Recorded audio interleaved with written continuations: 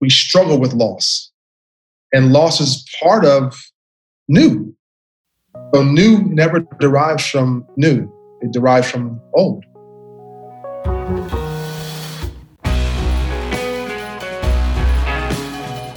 All right, we are here with my good friend, Michael Redd. Michael Redd has been building, developing, and investing in tech-focused startups since he retired from the NBA in 2013.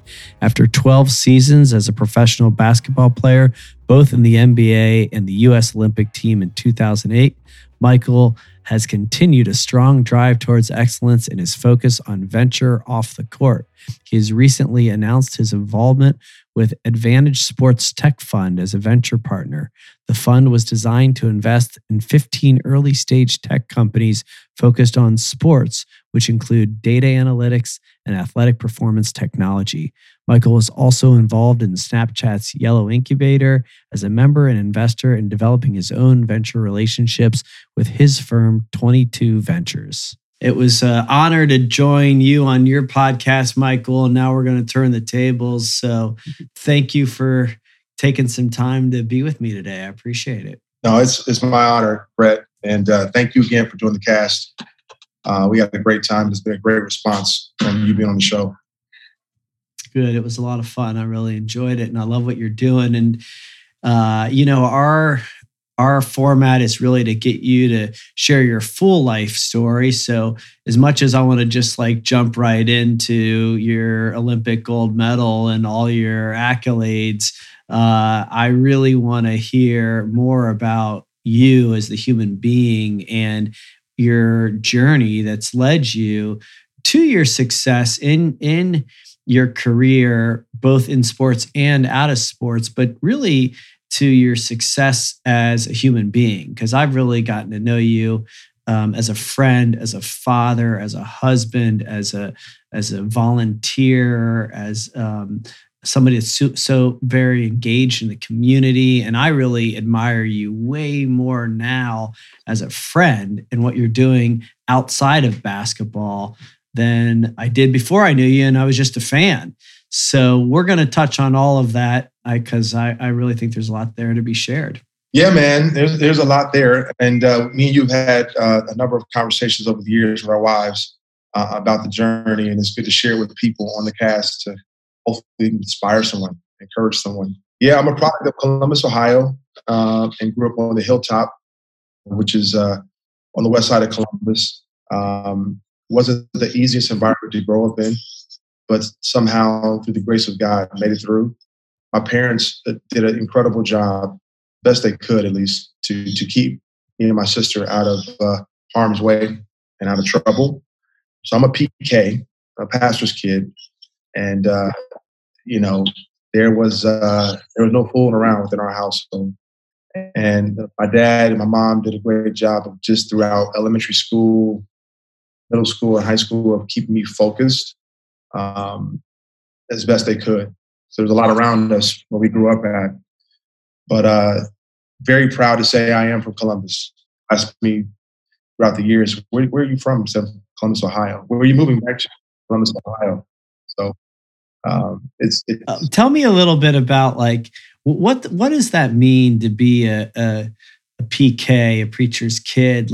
When you say that your parents did the best that they could, there was a lot around you, the Hilltop. Tell me a little bit more about all of that. Yeah.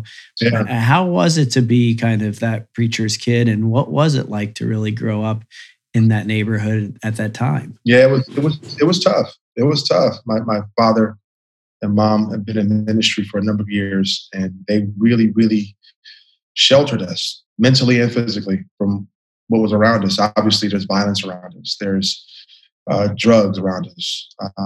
There's all kind of elements that could have dragged me down. In fact, I would say I'm a statistic, because as a Black man growing up in America in general, I should be dead or in prison, probably. And that was what was around me. And my parents weren't the only ones that did a great job of really helping me. It was a community of people at that time. Hilltop at that time, as tough as it was to grow up in, was still family oriented.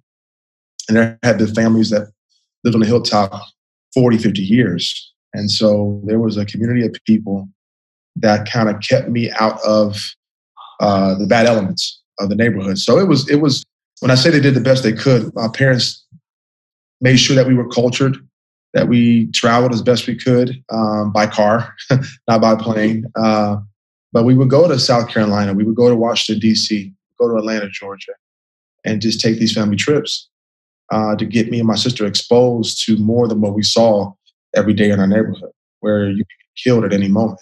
So they when you say that they sheltered you, you were very clear that it was happening around you. It was unavoidable to know that the violence, the drugs, that the poverty, that it was everywhere. You saw it, but they just kept you out of it. Is that what you mean? Yeah, I mean, I saw it. I was in it, but I wasn't a part of it.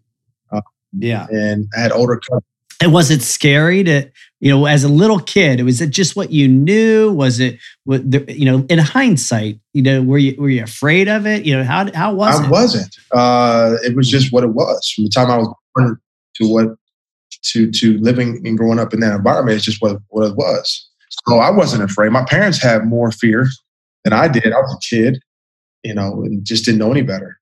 It was just a way of life at that time. And you said by the grace of God, and I believe that to be true, but I'm curious, kind of circling back around to the preacher's kid, what was it like to kind of have faith so strongly in your home, and how did you take that on, at an early age? Was it something that you gravitated to also, or was there some resistance about that? How was the kind of faith playing out in your early years? Yeah, it was great. It was a great foundation.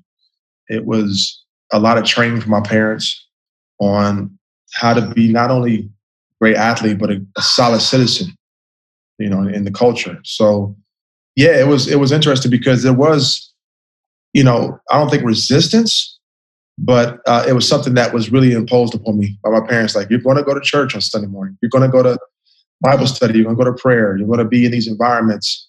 And hopefully within those environments, there's a seed that's planted inside of you that will always have you go back to that, those moments. And so, I piggyback off mom and dad's relationship with God for many years as a kid.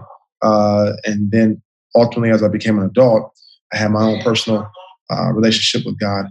It was interesting because my experience of fun was going to basketball practice and going home and playing Monopoly. I never went to a club, never kissed a girl, never did any of those things as a high school kid. And, so it was very interesting. And my parents were just very, very cognizant of the future for me. Yeah. And how young were you when you started to get into athletics? Yeah. I mean, the ball was my crib, basically. Yeah. So, and was your dad an athlete? He was an athlete, a very good athlete at that. Went to Capital University on a basketball scholarship and had a great high school career. And so he never forced it on me in a sense, although I say the ball was in my crib, not literally, but there was trophies all around me from what he accomplished. There were posters of him. Every time I looked on TV, there was an NBA game on. So I just naturally kind of gravitated to basketball and sports in general because I love tennis, I love football, I love baseball. But yeah, it was all around me because my dad was athletic and my mom was a bowler. And so athletics was a big part of our family growing up. Yeah, I still got to get you over here to play some tennis. 5 years.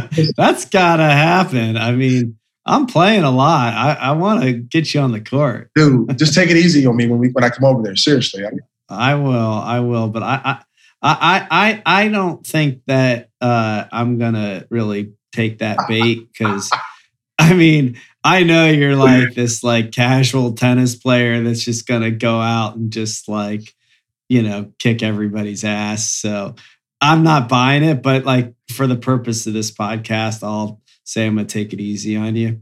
But okay, so let's go back. So you kind of, I'm imagining and I'm wondering, like, it almost seems like you've got a lot of admiration for your father, that, he's this kind of model dad in a lot of ways. And you're kind of looking around at the trophies and saying, I want to do that. Is that fair? Yeah, no question. I think his legacy will be that he would be able to break the mold of what his relationship with his father was.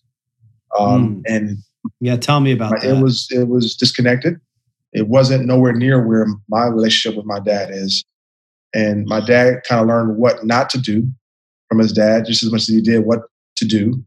And so our family is similar to a number of Black families in America where they were just broken up and disconnected. So my dad vowed to not only have us and conceive us, but also to be a father and be a dad and be around and be with his children. And so both him and my mom, I think made maybe 40,000 combined a year growing up. My mom worked at Cirrus, working with forklifts. My dad worked at Pepsi for a number of years, 28 years, 30 years in the bottling company. And so a portion of the company. So they both exhibited a level of work ethic and sacrifice to come home and spend time with me and my sister every evening, help us with our homework, play with us. And so, yeah, there's no greater, for me, example than my dad. Yeah, I'm just curious, the bottling company, my grandfather was with Pepsi in the bottling company over on Stelzer Road. I don't know if they ever crossed paths at all, but we ought to figure that out sometime. Would love to. Love to. Yeah. So seeing him, pastor church, and then also give his heart to people that he was shepherding and overseeing their lives, and then also working a full-time job, and then never missed a high school game, never missed a AAU game. It speaks volumes to me overall, who he was. And tell me more about your mom, kind of how she was and what her role was as you started to kind of take this sport on at a young age pretty seriously. Kind of what kind of role did she play?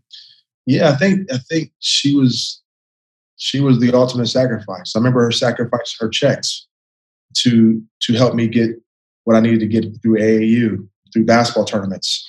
Literally her checks to help her son achieve his goals and dreams. And she was just content with just being a mom. Like wherever his career took him, great, awesome. But at the end of the day, I love him as a son more than what he can do as a basketball player. And so that was what was needed. I had a hot meal every night. She was there, for us in a lot of ways emotionally, and my sister. We could talk to my mom. So combined, having them both in the house was just a real blessing. Mm-hmm. Yeah. Yeah, it sounds like a real beautiful relationship.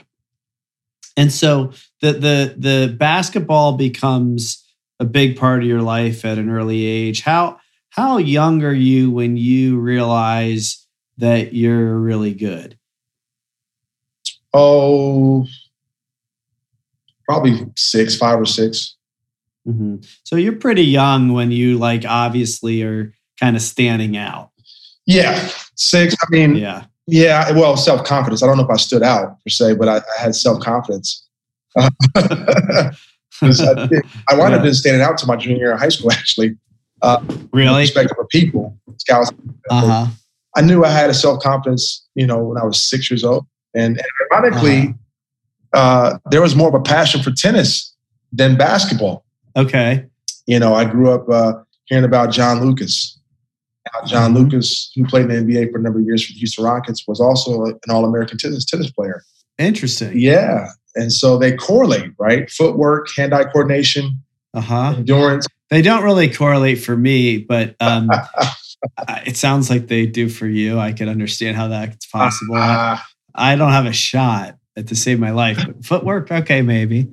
It's actually the weakest part of my tennis game too. But so you were playing tennis as a kid? Yeah, playing tennis. I was hitting the ball at Westgate Park against the wall and finding any match I could find. In fact, at one point, tennis kind of overtook basketball as far as love. my passion for the majors and tennis to this day. It was something that I really was drawn to. But yeah, basketball was the main sport overall, and just had the natural gift. And I played all day, every day. Playground. I ride my bike to the playground. Just fell in love with the game and fell in love with what I saw on TV. Watching the great players of that time, Larry Bird, Magic Johnson, Michael Jordan, Charles Barkley, and saying, hey, I want to be like those guys. And my mom and dad, I remember at 8 years old, letting them know that I'm going to get you a house. I'm going to get you out this neighborhood, and making a strong decree and declaration to them, like, this is going to happen. And they were like, yeah, we get it, son. Not that they didn't, support me, but they were like, okay, no problem.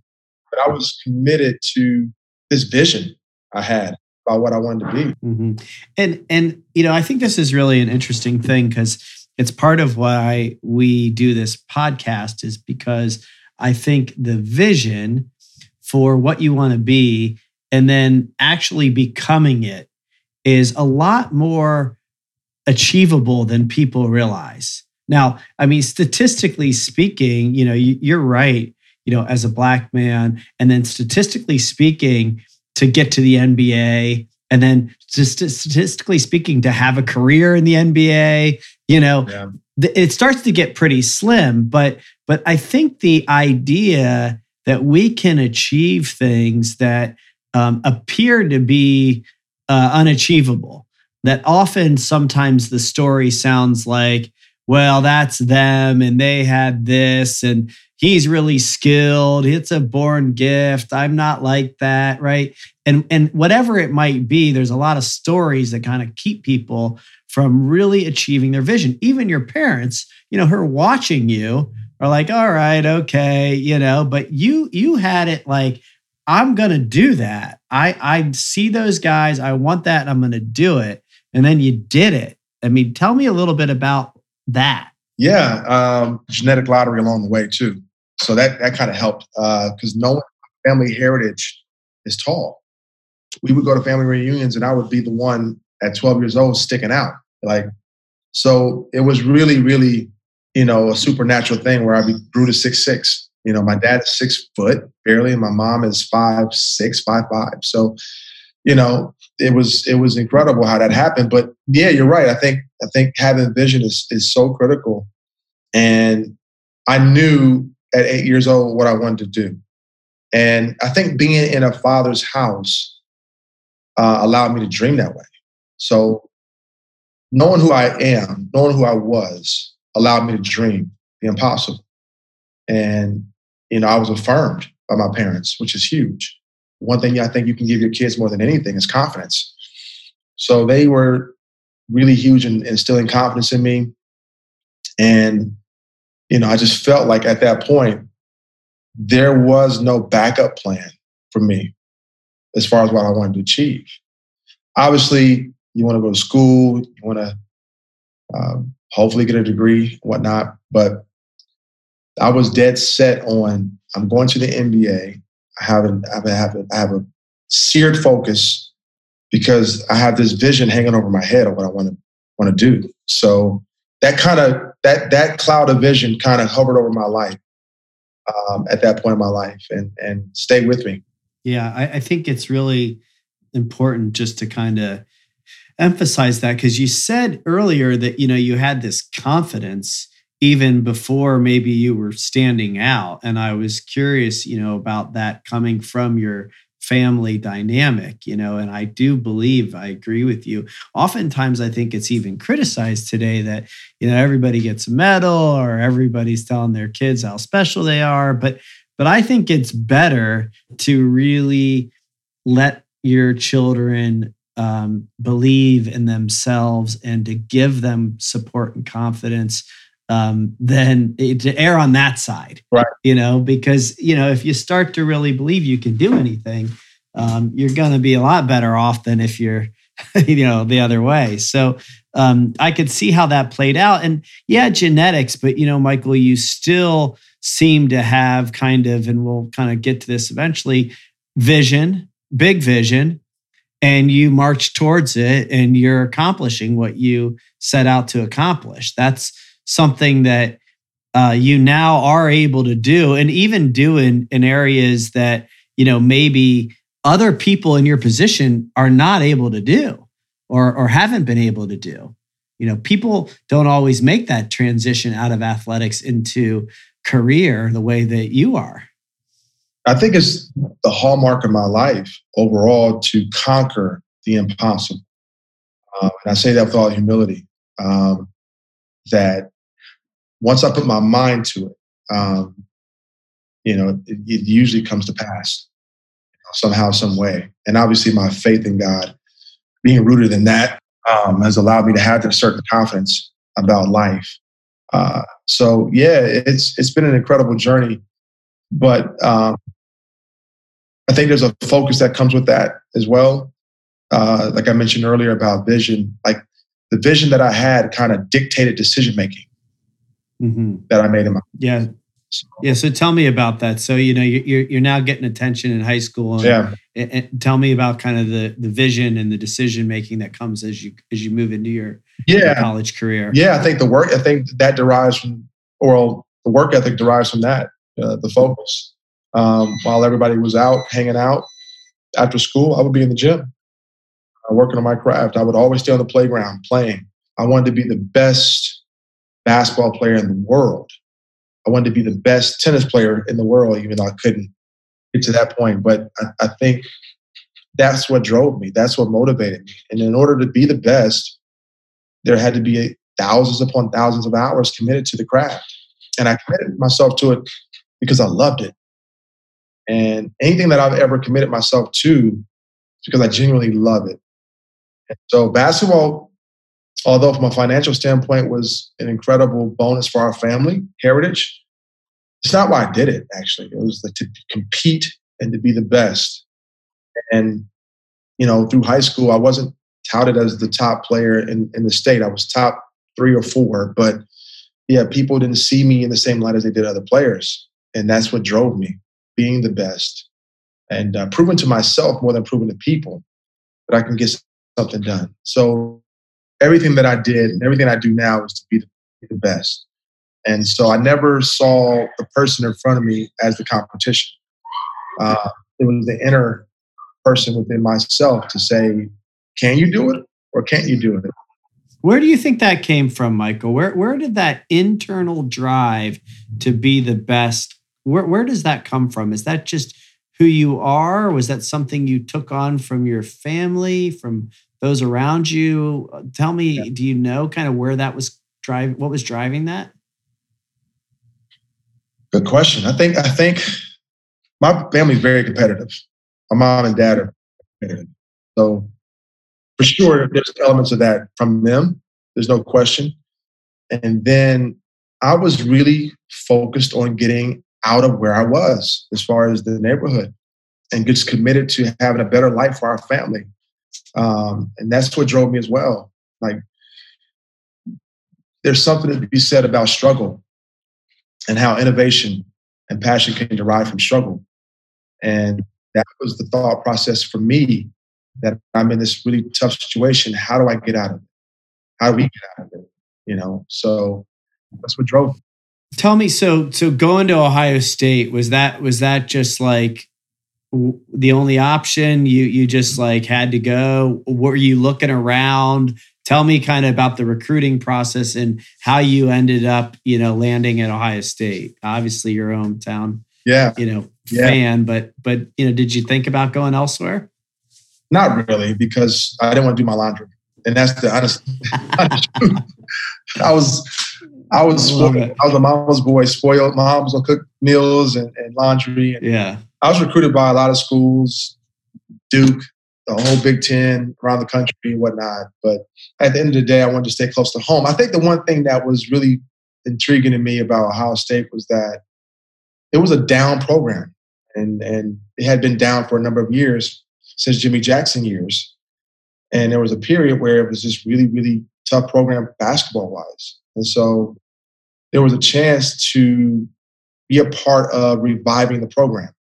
And that really, really, really was magnetic to me. And then I made the decision to go literally 10 minutes away from where I grew up and I had the opportunity to see my family see me every game. That was big for me, and we were able to have huge turnarounds at Ohio State at the time. Sure were. I remember those days, and you're right. It was a down program, and you really were the key to bringing it back. Those were some fun years. Tell me a little bit about that, kind of experience and any kind of highlights that stand out. Eventually, I know you leave early, which was also a big decision. Tell me a little bit about kind of the Ohio State journey. Yeah, it was an incredible journey. You go into that big university, for one, from being a PK, pastor's kid, being sheltered, to now being around 60,000 students on a daily, basis. It was like, whoa. And so there was adjustment there. The first quarter, I struggled academically because of all the parties and all of the exposure to everything. It was like, whoa. And so was able to right the ship, though. So you did start to kind of find the social side of things when you got to college, because you said earlier, you were focused, and Monopoly was about as wild as it got. So when you got to college, you started to explore it. Yeah, it was just right there, and yeah, it was something that I didn't seek after. There was somewhat of a reputation now going into Ohio State as this hotshot freshman player, and then you start playing, and then it grows and whatnot. So it was definitely like eye-opening. And I had to experience those things to know what I didn't want, in a sense. Had a ton of fun at Ohio State at the time, on the court, off the court, made some great friends, relationships. And basketball-wise, it was a tough first year. We were 1-17 in the Big Ten and had one of the worst records in the whole NCAA.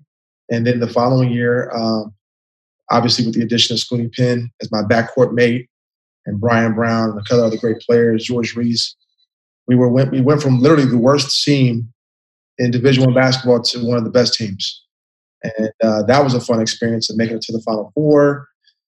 The following year, we won a Big Ten championship. And so we had great success on the court while I was there. And then ultimately figured out that I exhausted all I could do at the college level. Yeah. Yeah. So was that it? Was that you just felt like, you had really exhausted all that you could do at that level, and you really wanted to just, really feel like what it was like to go to the next level? Yeah. Yeah. Were you pretty clear about that decision at the time, or was that a hard decision? Yeah. No,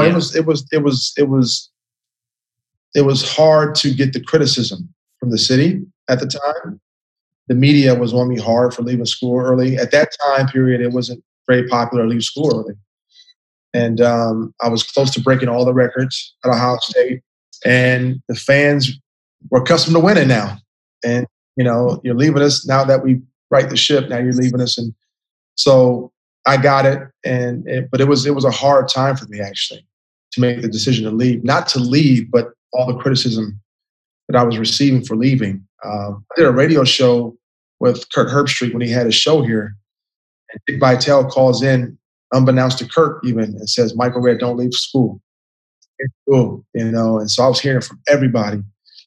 And but again, that inner confidence, even through the emotional struggle at that time, still prevailed. And here's the moment where I've always wanted to be in. Yeah. The opportunity for the NBA. Yeah, again, I just want to highlight that confidence. I mean, you've got Dickie V calling in and the fans and everybody in your ear about what you should do. And you sound pretty peacefully clear that that's not what you're going to do. You're out of there. And by the way, you're right. You fast forward, 25 years, I guess a little more than that now later. Right. And that's like, one and done, Right. I mean, right. You were actually really smart to do what you did. And thank God you had the confidence to trust yourself. Yeah. Yeah. It was a really, really dark time right after the season was over, because I made the announcement, and I'm on the front page of the Dispatch, the local paper. Terrible decision. Why is he leaving? Remember seeing on the front page of the Dispatch and sports sections, radio talk all around town. And it seemed like a really, really bad decision Michael Redd. So I just still had to make the plunge, man. Yeah. So you take the jump, and what's that like? I mean, what's it like to hear your name? What's it like to then get into the league? And now, now you're playing at the highest level. What was that not like initially? Yeah, it was incredible to hear your name called. I was drafted in the second round, not in the first round, which was the goal, but my mentality was like, I'm in.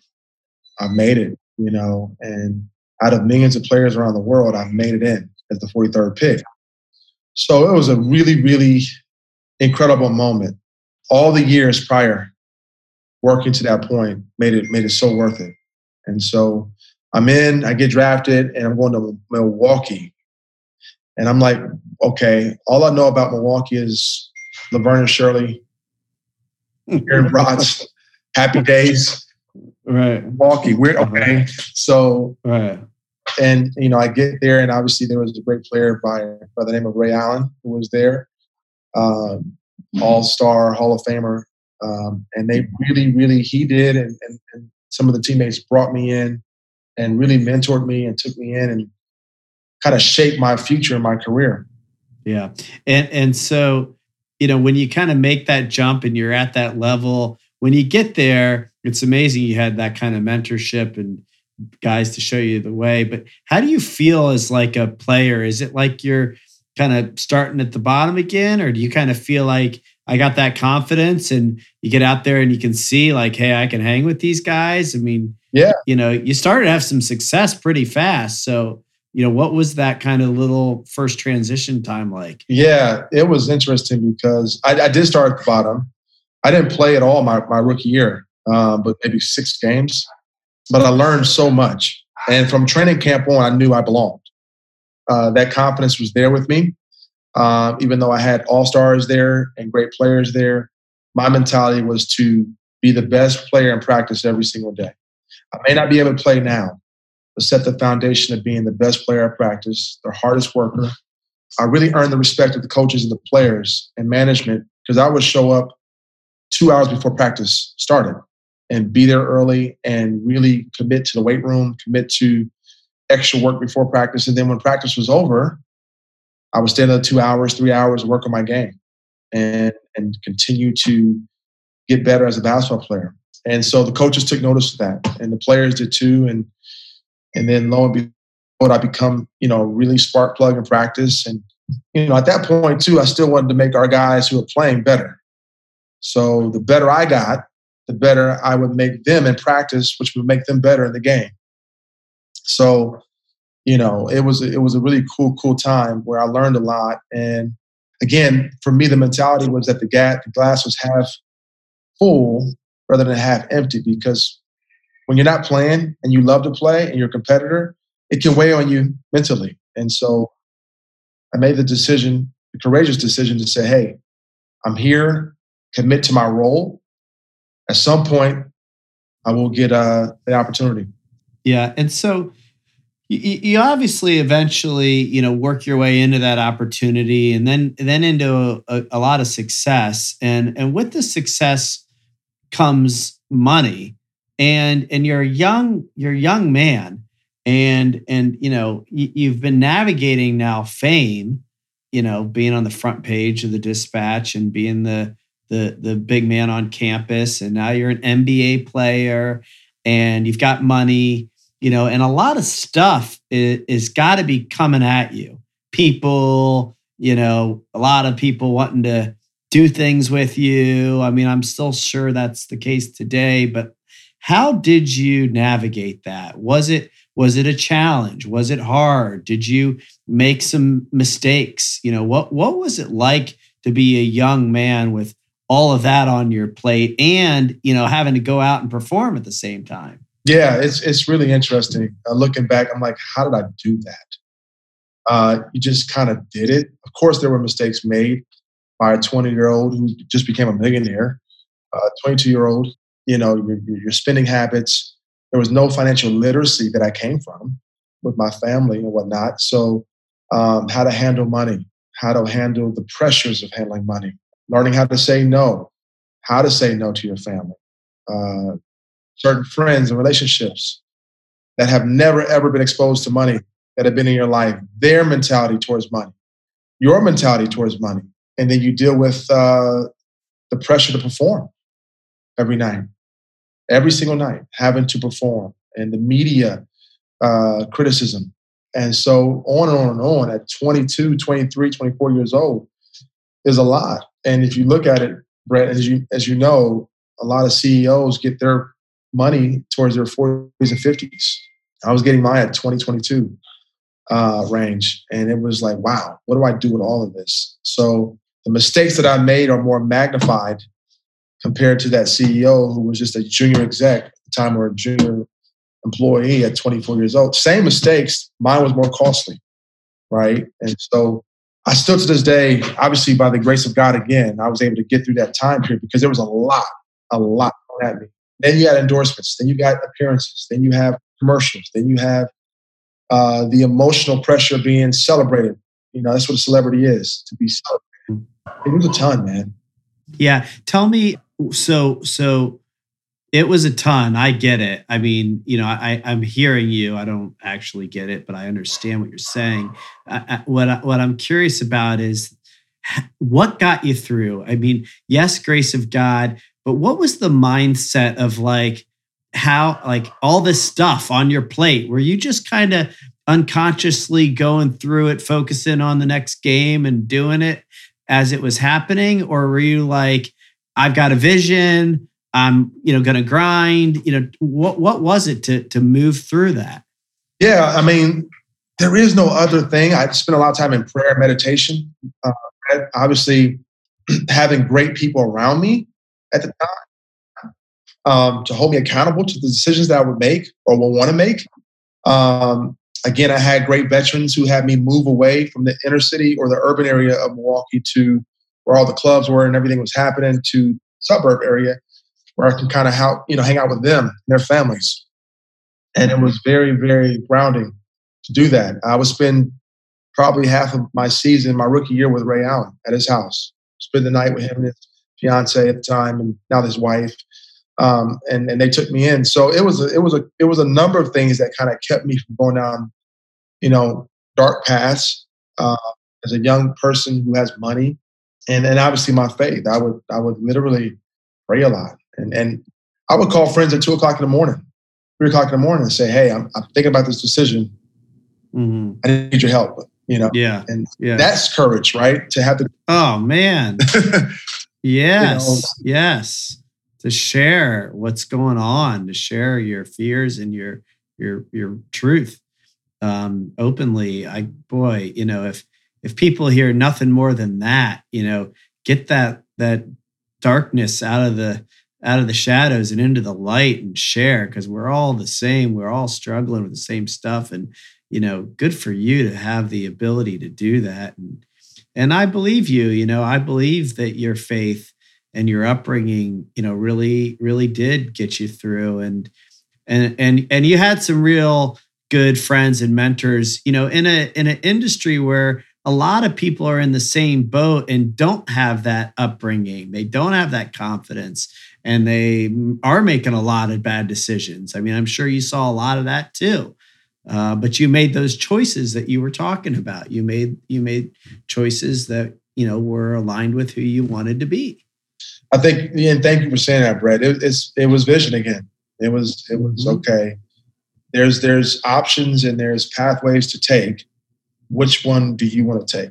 This one will get you to being one of the best players in the world. This one will get you out of the NBA within a year. Mm-hmm. This one will get you dead. Yeah. Okay. So tell me, as we kind of, wrap up some of the basketball stuff, I have to kind of ask you, highlights.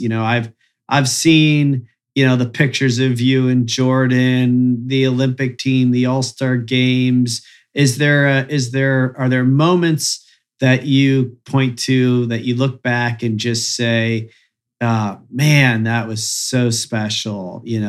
Is it a game? Tell me, like, what were the real moments that as you look back, you just say, God, I was so blessed to do that? Yeah, I mean, living your dream is like the ultimate. It's so surreal to actually have seen this when you were 8 years old to now playing against the guys you looked up to and the top players in the world. I think my second year, I had an NBA record for about 15 years after that, most threes in an NBA quarter. Or I think it was in the fourth quarter, I had the most threes, and Klay Thompson of the Golden State Warriors broke that record 2 years ago. Stood for 15 years, though. My second year, having an NBA record. Yeah, we were just talking about this, actually, not as it pertained to you, but my kids and their friends were talking about the NBA record for three-pointers. And I think Klay had 14 maybe in total. Does that sound right? Total, he had 9 in one quarter. 9 in the quarter, yeah. Now, because I had 8, Okay. So, but damn it, another reason to hate the Warriors. It's funny because I took my son to a Golden State Warrior game and a Bucks game a couple of years ago. And he was a huge Warriors fan, Curry, Klay, and all that, Durant. And so we walk around the corner and we get a chance to meet all the guys. And he's looking up to them and they're looking at me like, Mike, But he's like, what? And I was like, yeah, they were all younger when I played. They took me, and yeah. It was funny. It was a funny moment. But yeah. Why are these guys interested in my dad? Your dad. So right. But it was interesting, having NBA records, having the franchise record for most points in the game. I topped Kareem Abdul-Jabbar's record, which is crazy. Gold medal was the highlight of my athletic career by far. Best players in the world. Developing a relationship with Kobe Bryant. Tremendous honor for me. I had my greatest game ever against him in LA. And so LeBron stories and Jordan stories. I remember my second year in the NBA, playing the Wizards. And I think I stripped him at one point and went and dunked it. And then a couple plays later, I fouled him, and he inadvertently elbows me in the mouth or something like that. He looks back at me. He says, "Mike, are you okay?" I said, "I'm good, Mike." But internally, I'm saying, he knows my name. He knows who I am. Are you kidding? I made it. Yeah, that is awesome. And there's more stories. The team. Oh, I bet. Relationships that I had, coaches I had. Yeah. It was a dream. Well, let's talk about kind of, how that dreams kind of shifted and expanded in this new post-basketball life of yours. I remember specifically you coming into the office while you were still trying to decide. I think it was San Antonio or somebody else. Maybe they were offering you still, 1-year deals. You could have stayed. And my recollection was you were really done kind of being on the road and really kind of living that life. I think I actually was advising you and thinking to myself, oh, just milk it as long as you can. You got the rest of your life to do deals, But you, again, had that clarity to know that you were done. And that you wanted to move on to the next phase of your life. Is that your recollection? There's no question. And for all the listeners, I did go to Brett for advice back then. So you were. I gave you bad advice, I think. No, I think you gave me your opinion. Your opinion at the time. I think we played ping pong a little bit before we got to that point. Yeah. You've kind of been a great staple in my life over the last 6-7 years as far as navigating post-career. So.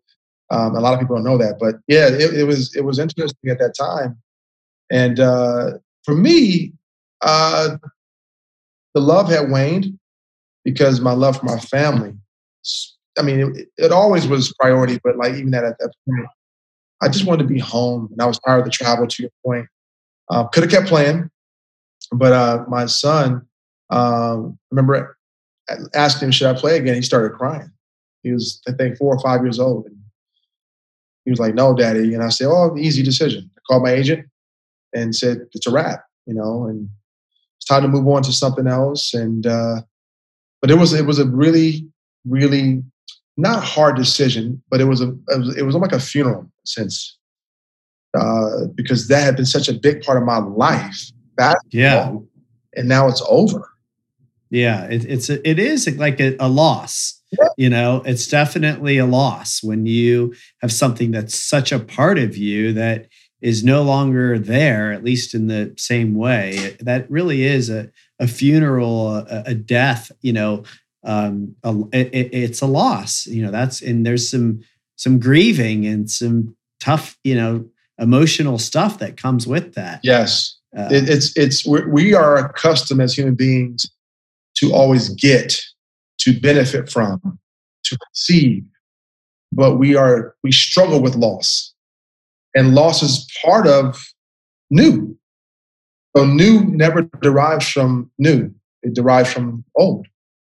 And so, for me, transition wasn't the issue; it was me adjusting to transition, which is the issue for me. So now I have to, be a dad and be a husband, which I love doing. Now I have to be domestic, clean the kitchen, take out the trash, do all those things that normal dads and fathers do. And so it was a new way of life for me. It wasn't just like retiring from basketball. It was a new way of living.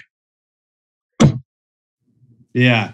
Yeah. You mean the room service wasn't delivering to your door and housekeeping wasn't taking the trash out for you? Did you say like, "Hey, Akia, where's what button do I press for room service?" It was an adjustment. I mean, you can know psychologically, it was a huge adjustment from being catered to now you being the caterer, And and tell me, what was it like? Because I know you are a wonderful father and husband and made that transition well. But what was it like to enter into a new career? I mean, now you're getting into venture and investing and, augmented virtual reality. I mean, you pivoted into an entirely new space. Not just new space, but, some pretty cutting edge stuff too.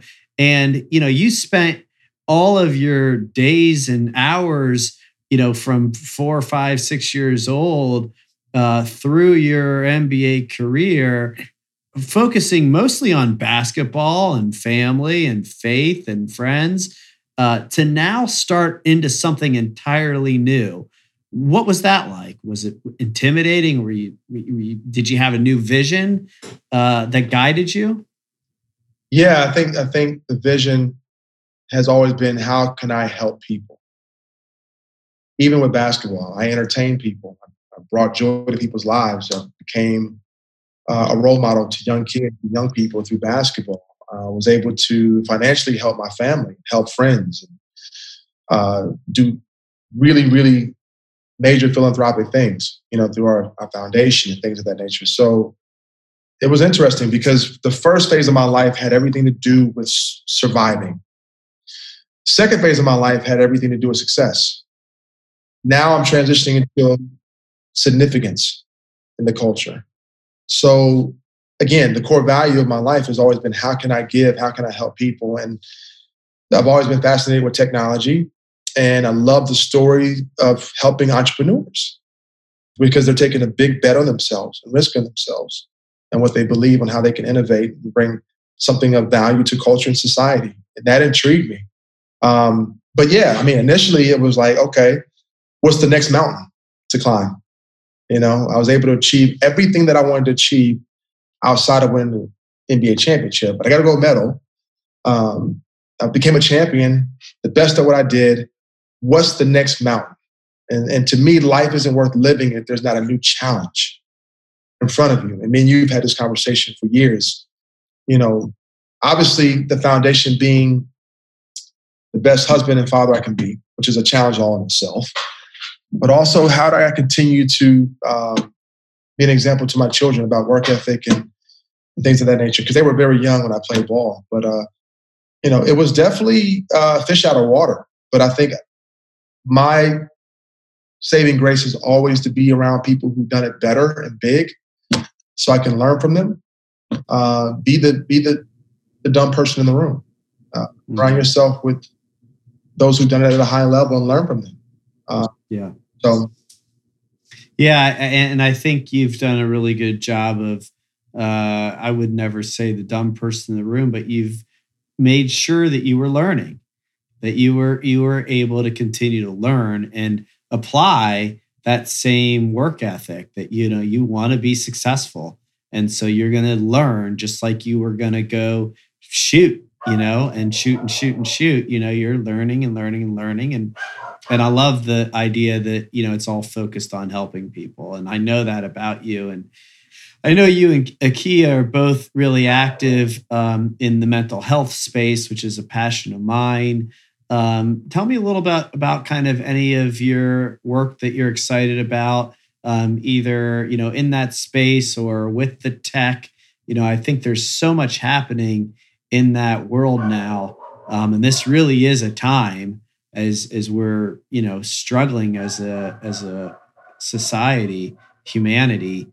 To start to really lean into some of those tools and modalities and technologies. Anything that you want to share that you're focused on now? Yeah, for me, it'd probably be better to have Akia ask that question because she's more steeped into it than I am. I'm more now shifting into sports tech, but totally see the viability for technology to overlap with mental health. And I mean, the greatest need now for mental health is now. With all that's happening with COVID, unemployment, and obviously racial tensions being caught on camera now. And, all of this, it's almost like this year is almost like a perfect storm in a sense. So Akia and I kind of partner with her and her passion with seeing people mentally become healthy in every capacity. And so, yeah, that's something that we're excited about doing. We partner with Children's Hospital on a number of opportunities, which we're very proud of here locally in Columbus. Kia has her own foundation where she's really attacking the stigmas attached to mental health. I believe with all my heart, for those who can afford it, therapy is such a huge, huge part of your growth and development. Me and you talked about that. I think everybody that's born needs to see a therapist. Because life is just traumatic. So yeah, I mean, it's a huge part of our family, and we're really passionate about people being reformed and transformed. Yeah, and you've done so much, and I know you've done a lot with the Wave, and just there's so many stories, Michael. I hear all the time the people that you're connecting to and the work that you and Akia are doing. It's really admirable. Let's talk a little bit about kind of 2020. I know you and Kobe were friends, so you have that tragedy, obviously this pandemic, and then the George Floyd murder. Talk to me a little bit about kind of how you're feeling now, how you're navigating this. I am curious about kind of race and your experience as a Black man, and how you're feeling about what's going on in the world today. Yeah, I've been speaking to a lot of corporations and CEOs about race relations, microaggressions, on and on and on. And one of the things I've been really encouraging corporations is to begin to invest into the mental health of Black people, Black employees, Black staff. It's a huge deal. This year has been crazy from the beginning. For me personally, with losing my brother, Kobe Bryant, and then obviously COVID, he and I really mentoring, helping psychologically people who lost their jobs, lost their businesses. And then obviously with what happened with George Floyd, Breonna Taylor, Ahmaud Arbery, Rayshard Brooks.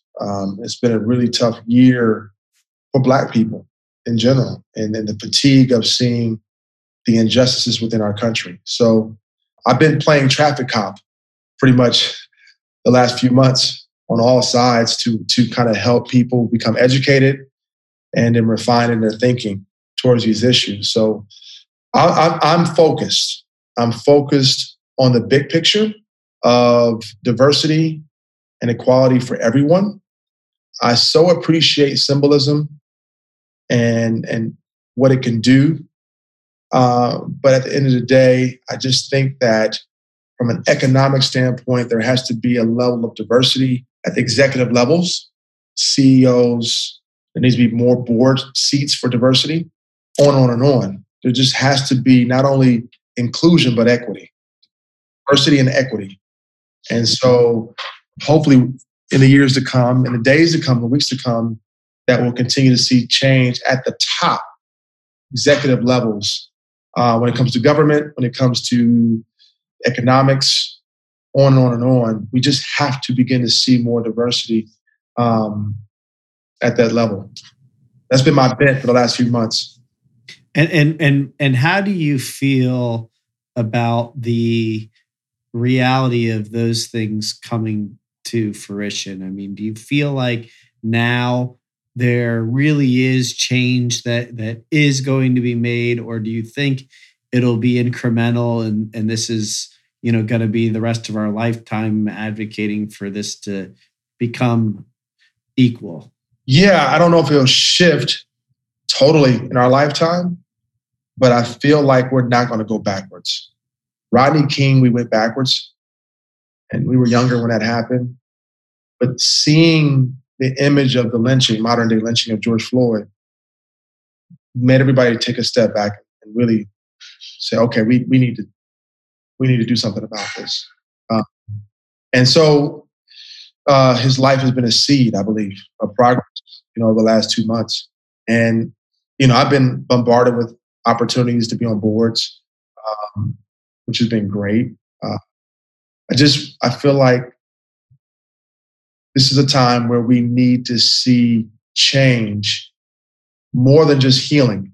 And what I mean by that is, like, we've been clamoring for healing in this nation, but I think change produces healing. Once we begin to see systematic changes, then the healing begins to happen. And as we continue to clamor for change and fight for change, we have to continue to make sure that we're transformed and reformed internally in order to steward and handle the change that we want, if that makes sense. Yeah. So, yeah, thank you for sharing that. Michael, thank you for joining me. Tell me, before we wrap up here, podcast is out. I'm loving it. What else are you into? I know you're really kind of continuing to expand your work and your impact in the community. Anything you want to share with the audience? Final thoughts, plugs. The microphone is yours. No, it's. I appreciate you, Brett. I appreciate your cast as well, man, and what you're doing. Just continue to be focused and plow, and trailblade. Obviously, in the venture world, became a venture partner of a sports tech fund, working with the Adidas family, ironically, which has been a powerful, powerful opportunity. Doing a lot in Israel. We've talked about that over the years, really plugging the whole ecosystem over in Israel. And relationships over in Israel is just second to none. Yeah, The Wave is the nonprofit. We continue to help facilitate change within people's hearts and also within their businesses. So that's still popping and going. A dear friend of mine, Danny Ortiz, now runs that. I oversee it, but he kind of does the day-to-day. So I'm excited about that still. I know I'm missing a couple of things. I just joined the board for Redbox. Pretty cool. Had a poignant conversation with the CEO about 2 months ago. We've been friends for a couple of years, and he just wants to see change at the top. So that's cool. I'm doing the commencement speech for Ohio State. Yeah, honored by that. So there's a lot going on beyond that I'm sharing. But at the end of the day, Brett, me and you have the same heart, and it's really to help people, give people opportunity and access that they wouldn't normally have. And that's what drives me. Yeah, I know it does. And we do have that in common, and a lot more. And it's a real joy to be a friend and be along for the journey with you. And I appreciate you taking the time to share your journey with the audience. I know it will mean a lot to people and hopefully help them. And let's get on the court. You still win. You don't come off a knee injury, so please take it easy. Okay. The injury. So I'm pretty much free every day. So you tell me. Oh, okay. I'm gonna text you. We're gonna get a date on the calendar. I would love to, man. I would love to. All right, we'll get a good crew together. Play a little doubles. I'll take it easy on the knee. Reporting back to me how good you are. So. All right. Here we go. All right, Michael. Hey, thanks again. It's awesome being with you, and we will talk to you real soon. Yes, sir, brother. Thank you, man. Thank you for listening to the Gravity Podcast. Please subscribe to the show at Apple Podcasts, Spotify, or wherever you listen to podcasts. To learn more about the entire Gravity Project, please go to gravityproject.com. Please check out the podcast on Instagram at The Gravity Podcast. Music heard of the show is provided courtesy of Kyle Lamoro and Oliver Oak.